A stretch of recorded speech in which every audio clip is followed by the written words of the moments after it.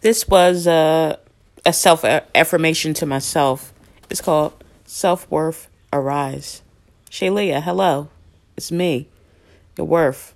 I've been pushed to the side for a while. It's time for me to arise. Was that not important to you anymore?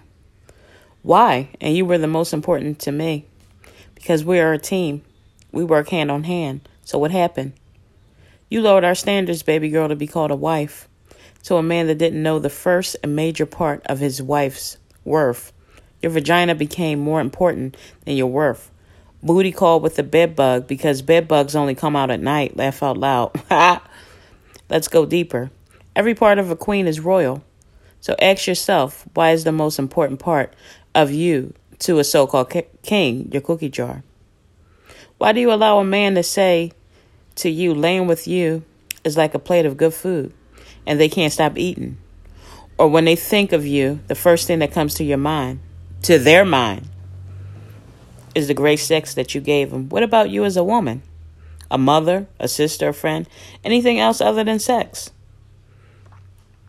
Or they keep coming back to you because you tied them. So they say.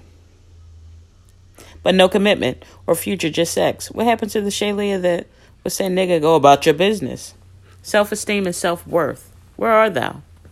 Shay, an honest question to yourself. Why do you inflict pain on yourself, on your own self?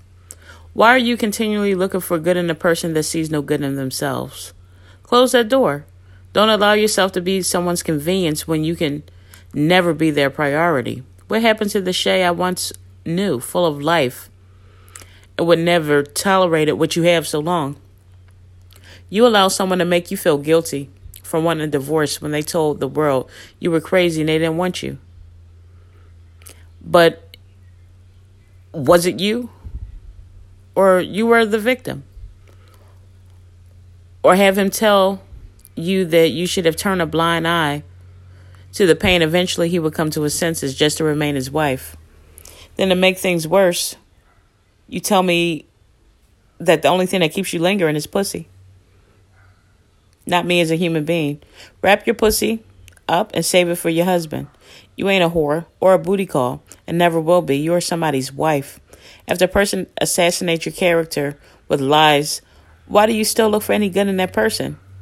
The people who were truly your friends and love you saw through the lies. But you put yourself in situations where you were defending yourself from the lies and slander. But it was your wounded self-esteem to go and seek closure and justification from the same place you got wounded. You know your worth. Well, you knew it at least. So what happened? Why do you continue to allow yourself to remain in shit? Don't be ashamed if you need counseling. Shit, after what you endured, counseling wouldn't be a bad idea. Self-esteem and worth. Where did you go?